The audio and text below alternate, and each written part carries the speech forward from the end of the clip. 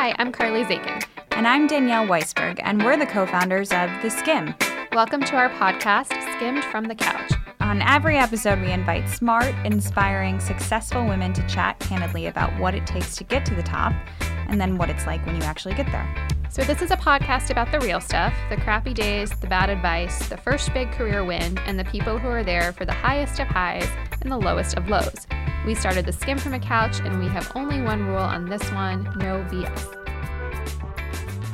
Please join us in welcoming Margaret Brennan to the couch. Margaret is the moderator of Face the Nation and a senior correspondent on CBS, but she didn't always plan to be a journalist. Once upon a time, Margaret thought she wanted to be a diplomat.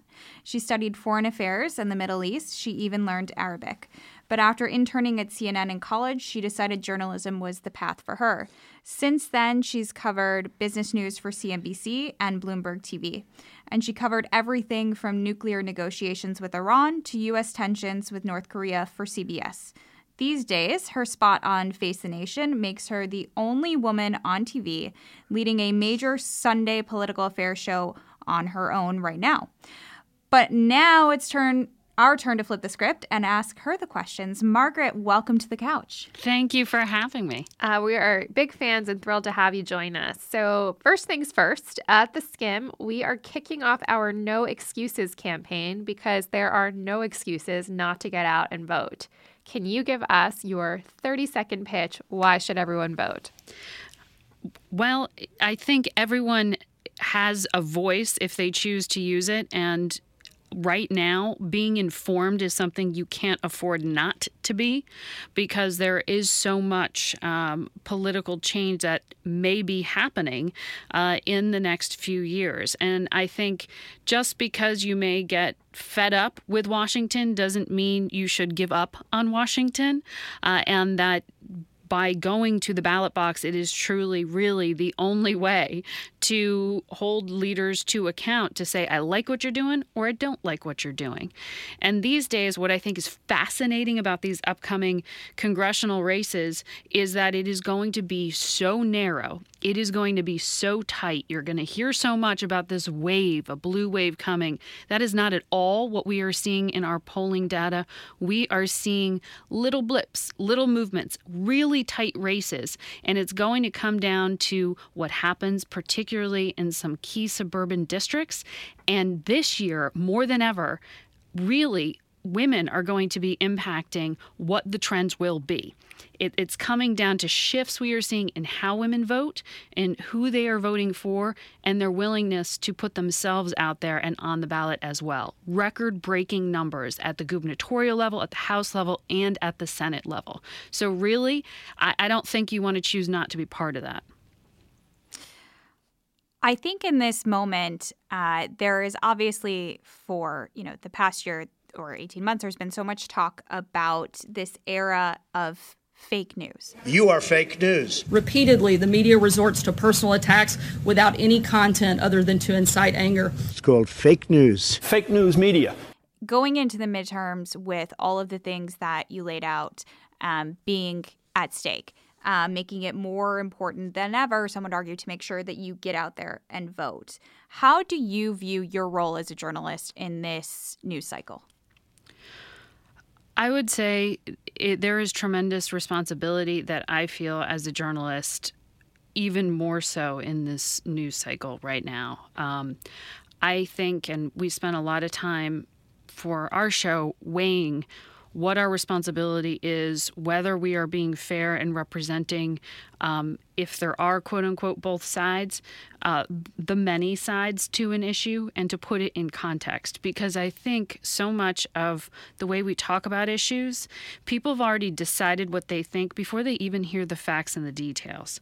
And too often they're self-selecting. And too often they're going for people who sound like what they already have convinced themselves the outcome is, rather than actually going after journalism, which is supposed to be, in our role, helping to keep the electorate informed, present you with facts so that you can actually make an ultimate decision yourself. And for me, this era of fake news, first of all, that's a horrible term.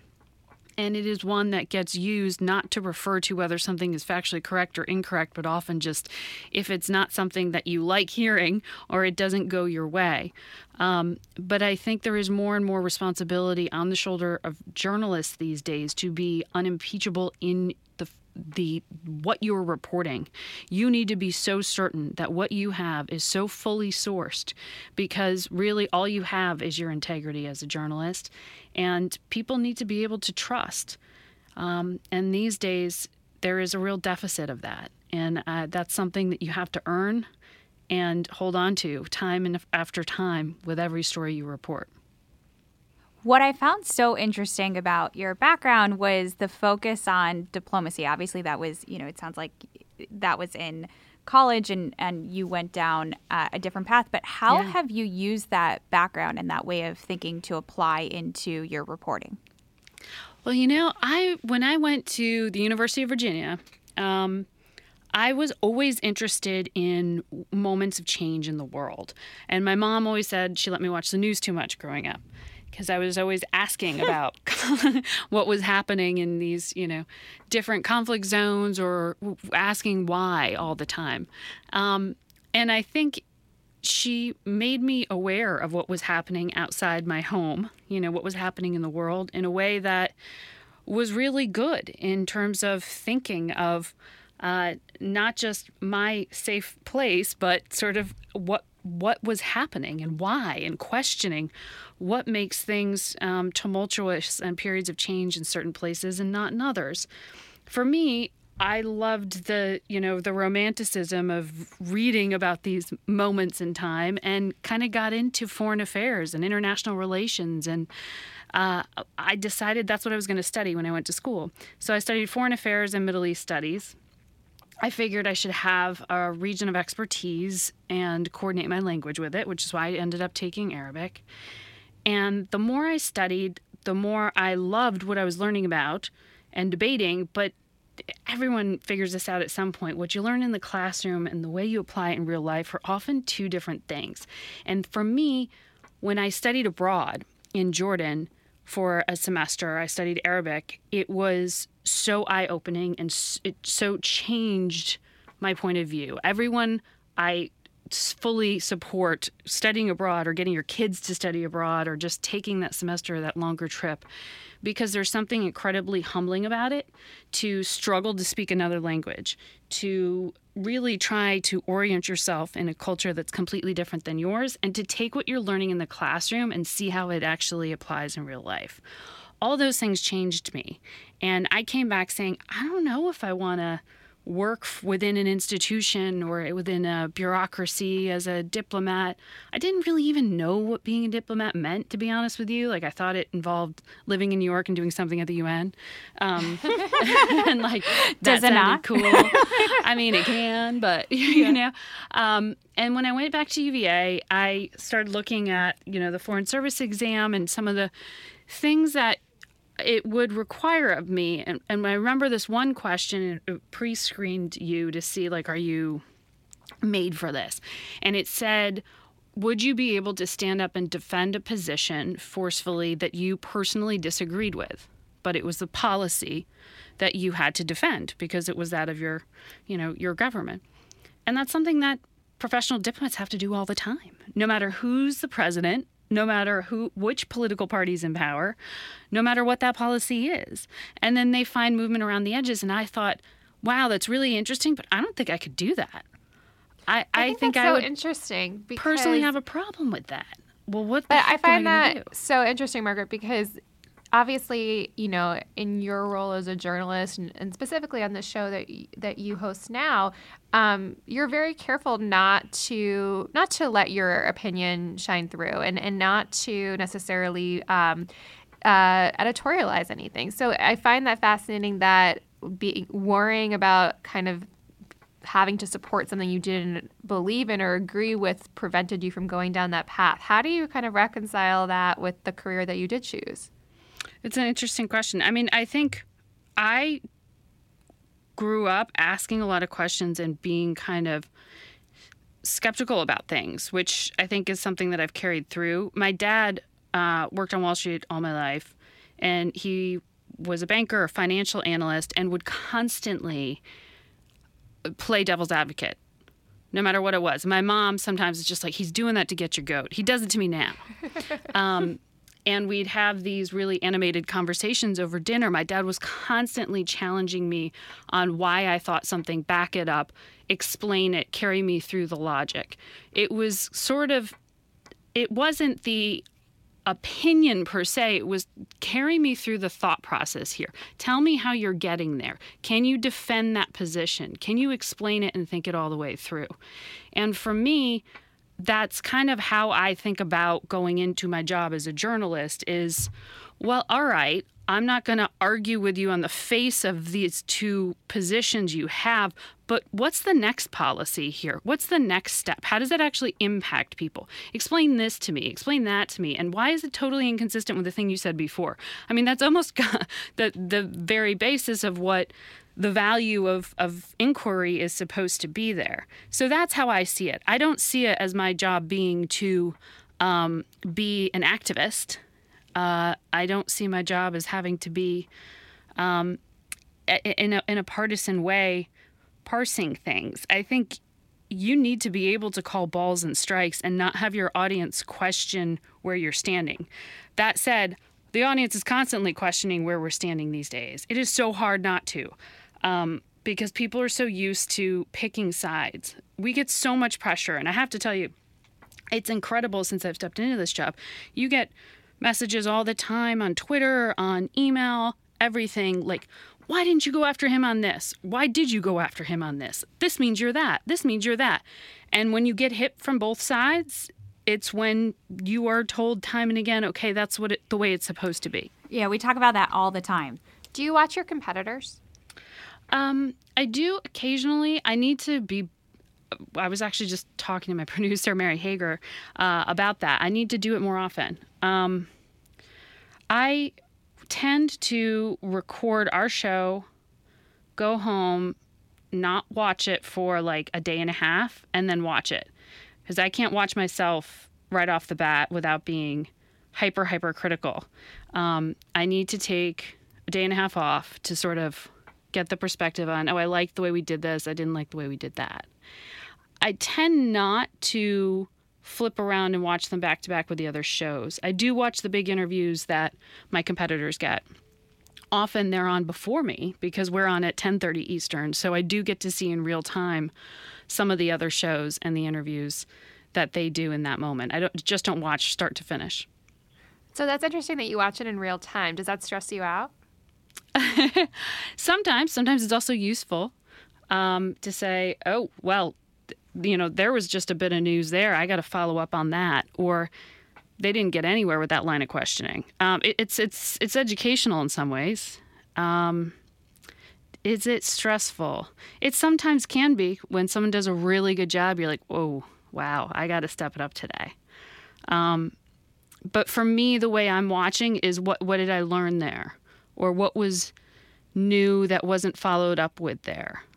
And that's how I try to approach interviews. I don't approach it from this like, gotcha, let me get the key quote in terms of, characterizing you. It's how do I learn something more? And I've been able to do that with some of the national security interviews with, Ambassador Bolton or Ambassador Nikki Haley. We've made news with them that has helped to drive not only an entire news cycle, but impacted policy.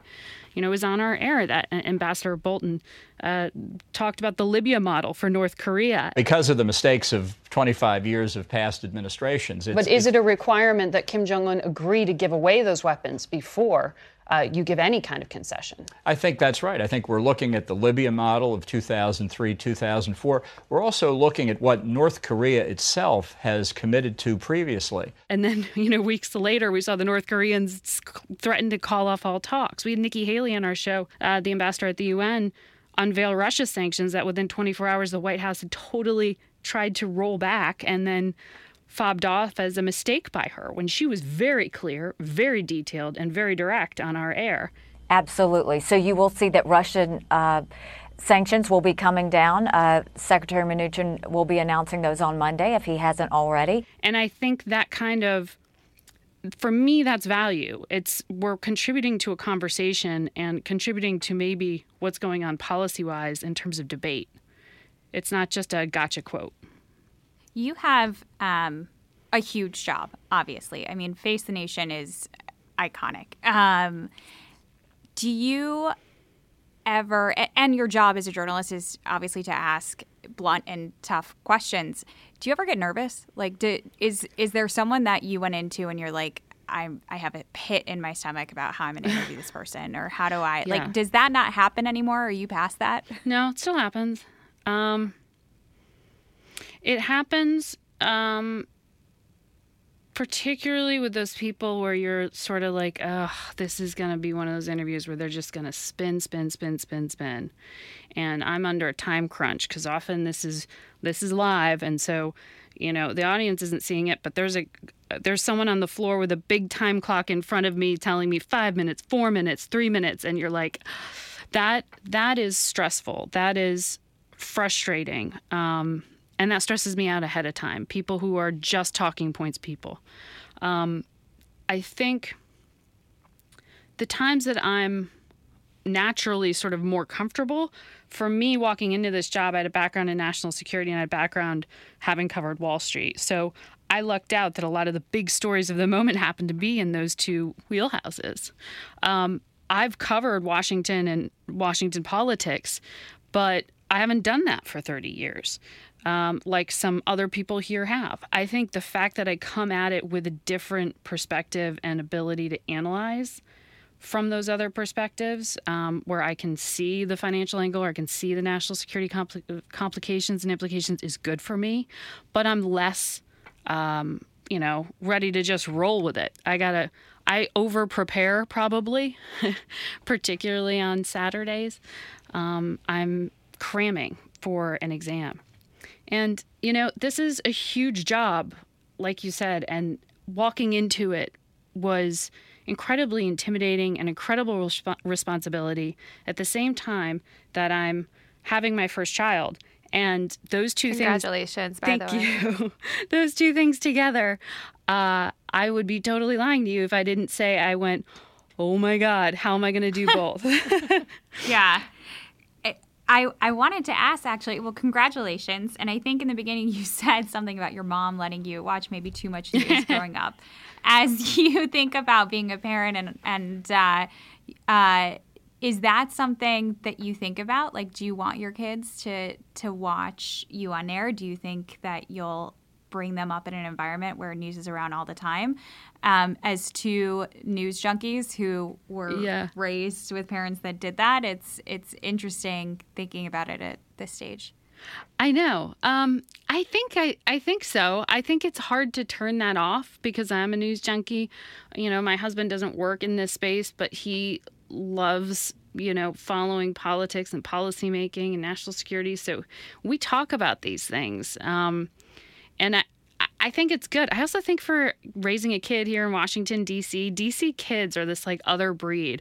A producer friend of mine here, I was talking to his 7-year-old who was asking me what I thought about Jeff Sessions. And I was like, what 7-year-old knows the name of the Attorney General unless you live in D.C.? Like, that's pretty amazing.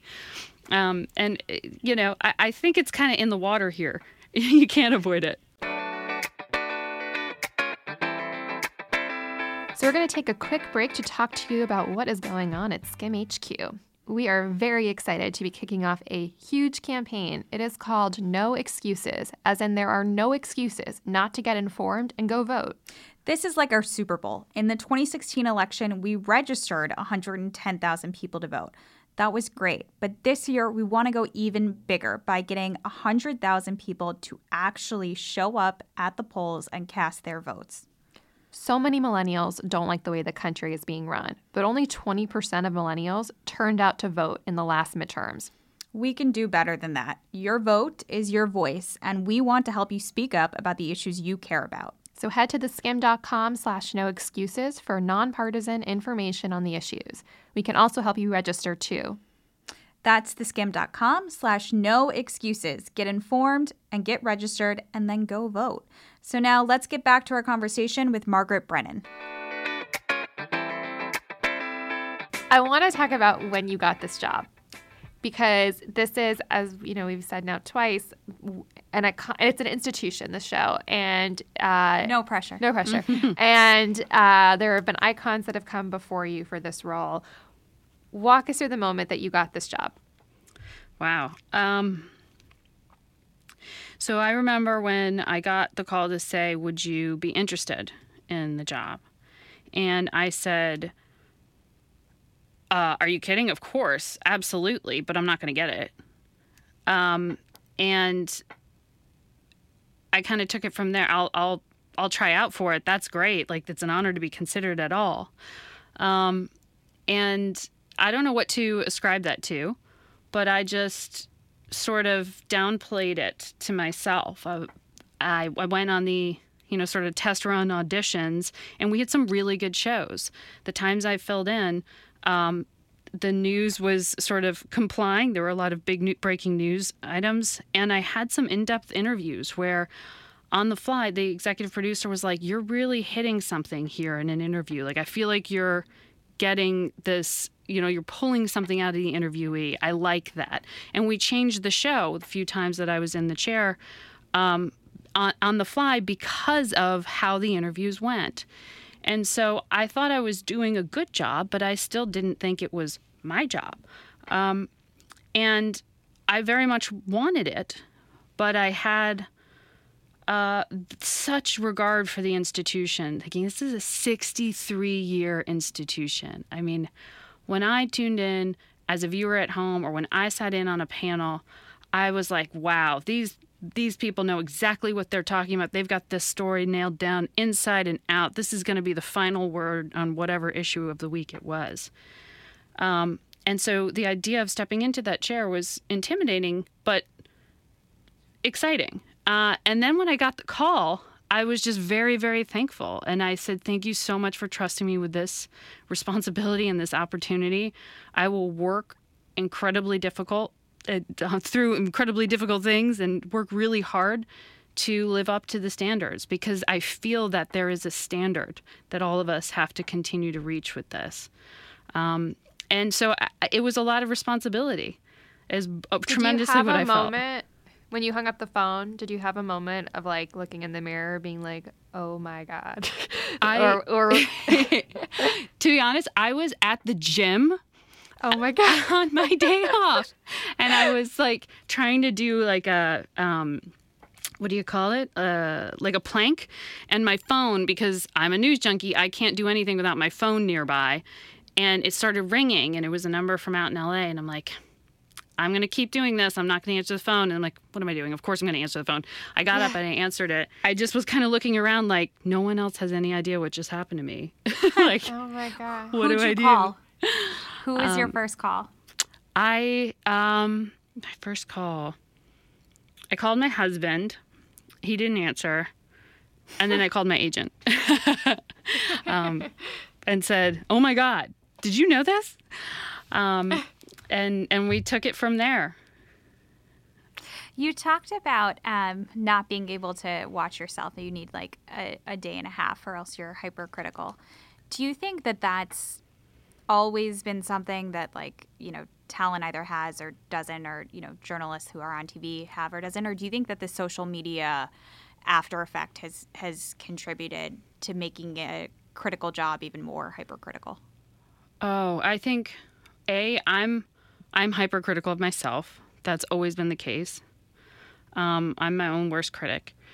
And I do that on the fly, and I do that after the fact, and I'm always kicking myself. Why didn't I ask this, or I should have asked it that way, or I missed an opportunity here.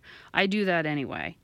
I think that's always been the case with me. My parents talk about it, I was just like a hyper serious little kid. And I was, they put me in Irish step dancing classes when I was 5 years old, and I was a competitive Irish step dancer, which sounds really dorky. That's amazing. No, that's amazing. like river dance kind of thing? Yes, but before river dance, so no one really knew.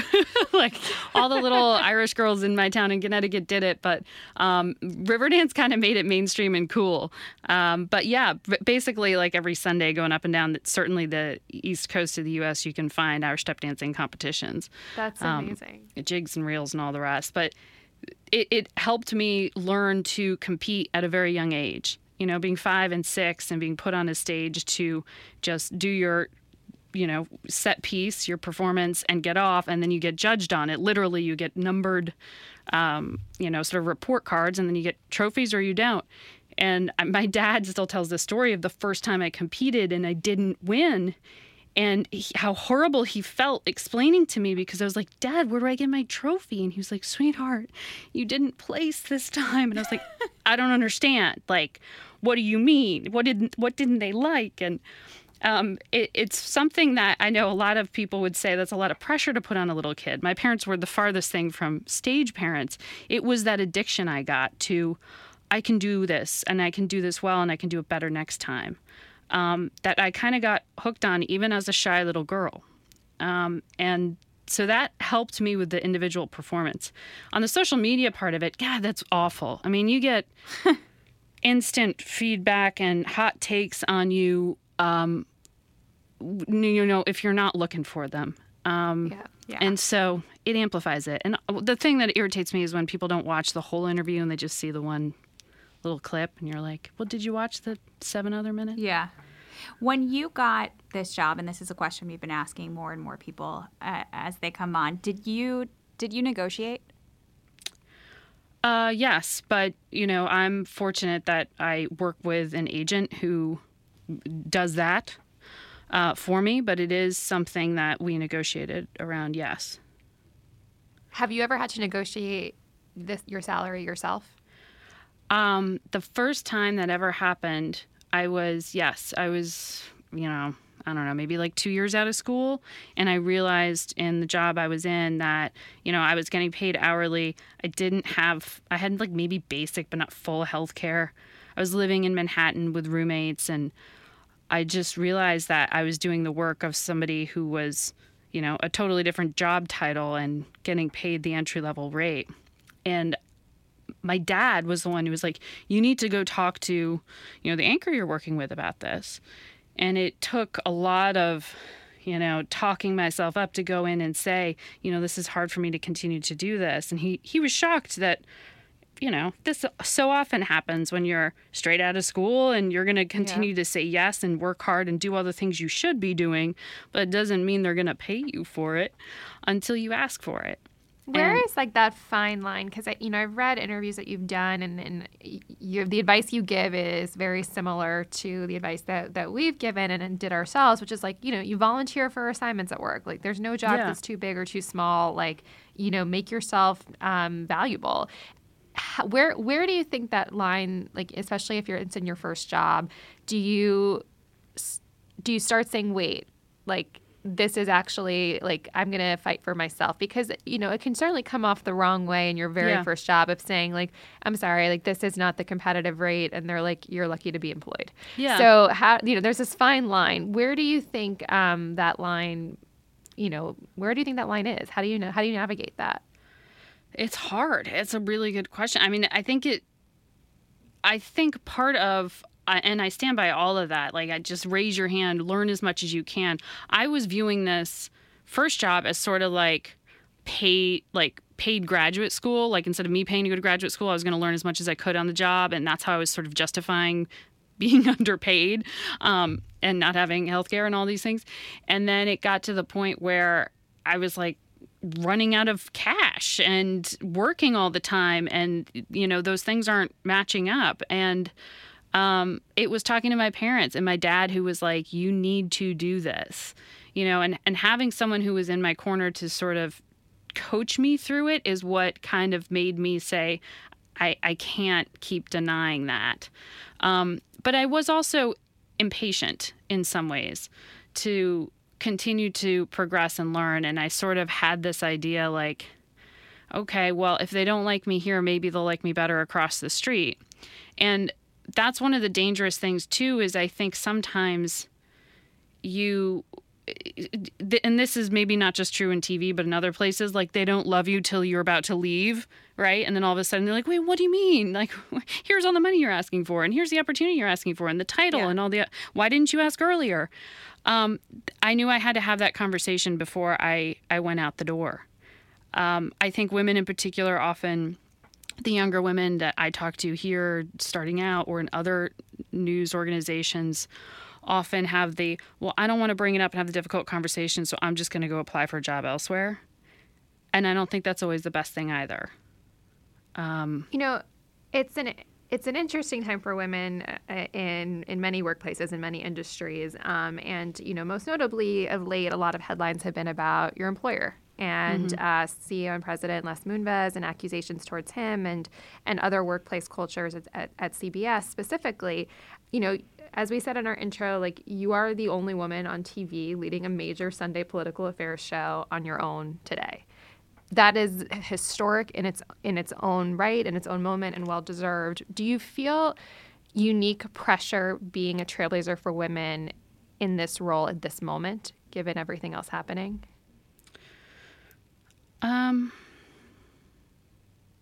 It's something that I think about and I haven't been able to fully digest for myself yet, to put myself in the story. I will say I feel and have felt, as I've progressed in my career, more and more responsibility to help share and coach younger women who are coming up, because I didn't really have a female mentor coming through this. And I had great male mentors, but a lot of these things that I have come to realize that in my adult life, where, oh, well, I was taken advantage of on that, or, this is a really great opportunity here, or, this person's a rising star and she needs to be recognized for it. I feel a responsibility to cheer on younger women. And I think that is a generational shift. I think coming up, there was this idea that there is limited space for women, and therefore those who've made it need to feel threatened by those who are coming up behind them. I don't think it's that way anymore. I think for me, the thing that I don't know what the heck, and I will be very honest with you, I am so terrified of having this baby that we're so excited to have, but terrified as to how am I going to juggle it all? How am I going to do it all? And the way that I've realized this needs to happen is just asking people who've been through it themselves, how they've done it. And so I think I feel more of a responsibility to sort of share what I'm learning in the hopes that people smarter than me who've been through it will transfer to me the advice on how to get it all done. I did have some people say to me, well, the choices you make even on your maternity leave could be precedent setting for other people. That's so hard. How'd you respond to that? Because that feels like such and we've talked about this with other guests, and, as CEOs, we set the companies and we work with our chief people officer to set the company's family leave. And it feels like no matter what you do, it's setting someone up to create a precedent. This one's really hard. I have, there's what is legally allowed you, right? Then there's what's practical. Then there's what's specific to your job and to your position and your family. And, my employer, CBS, has been very understanding about me saying, I kind of got to see how I feel. Like, I have no idea, is 6 weeks enough? Is 8 weeks enough? Is 3 months enough? I have to go through this to give you an honest answer of what I need to be, before I can figure out how to do these major things all at once. I've had so much different advice from so many different people, definitely had judgmental people say, you can't take that, small amount off.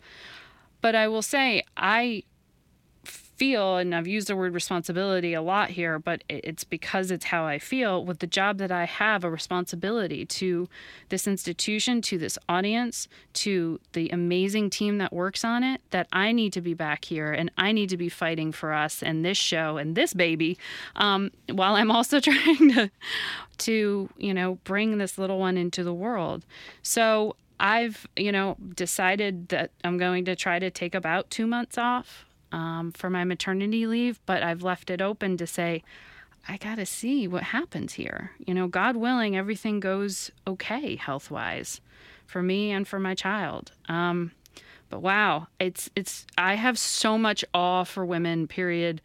And it is only growing. Like I was saying to my husband the other day, I'm like, I have to form some sort of like corporation to like produce a household now. Like, how did you do this? Like, yeah. Can you hire producers to like do your baby registry? Like, there's like all this stuff you got to learn, and how you balance it all. And gosh, I don't think until you go through this really that you appreciate. I know I didn't.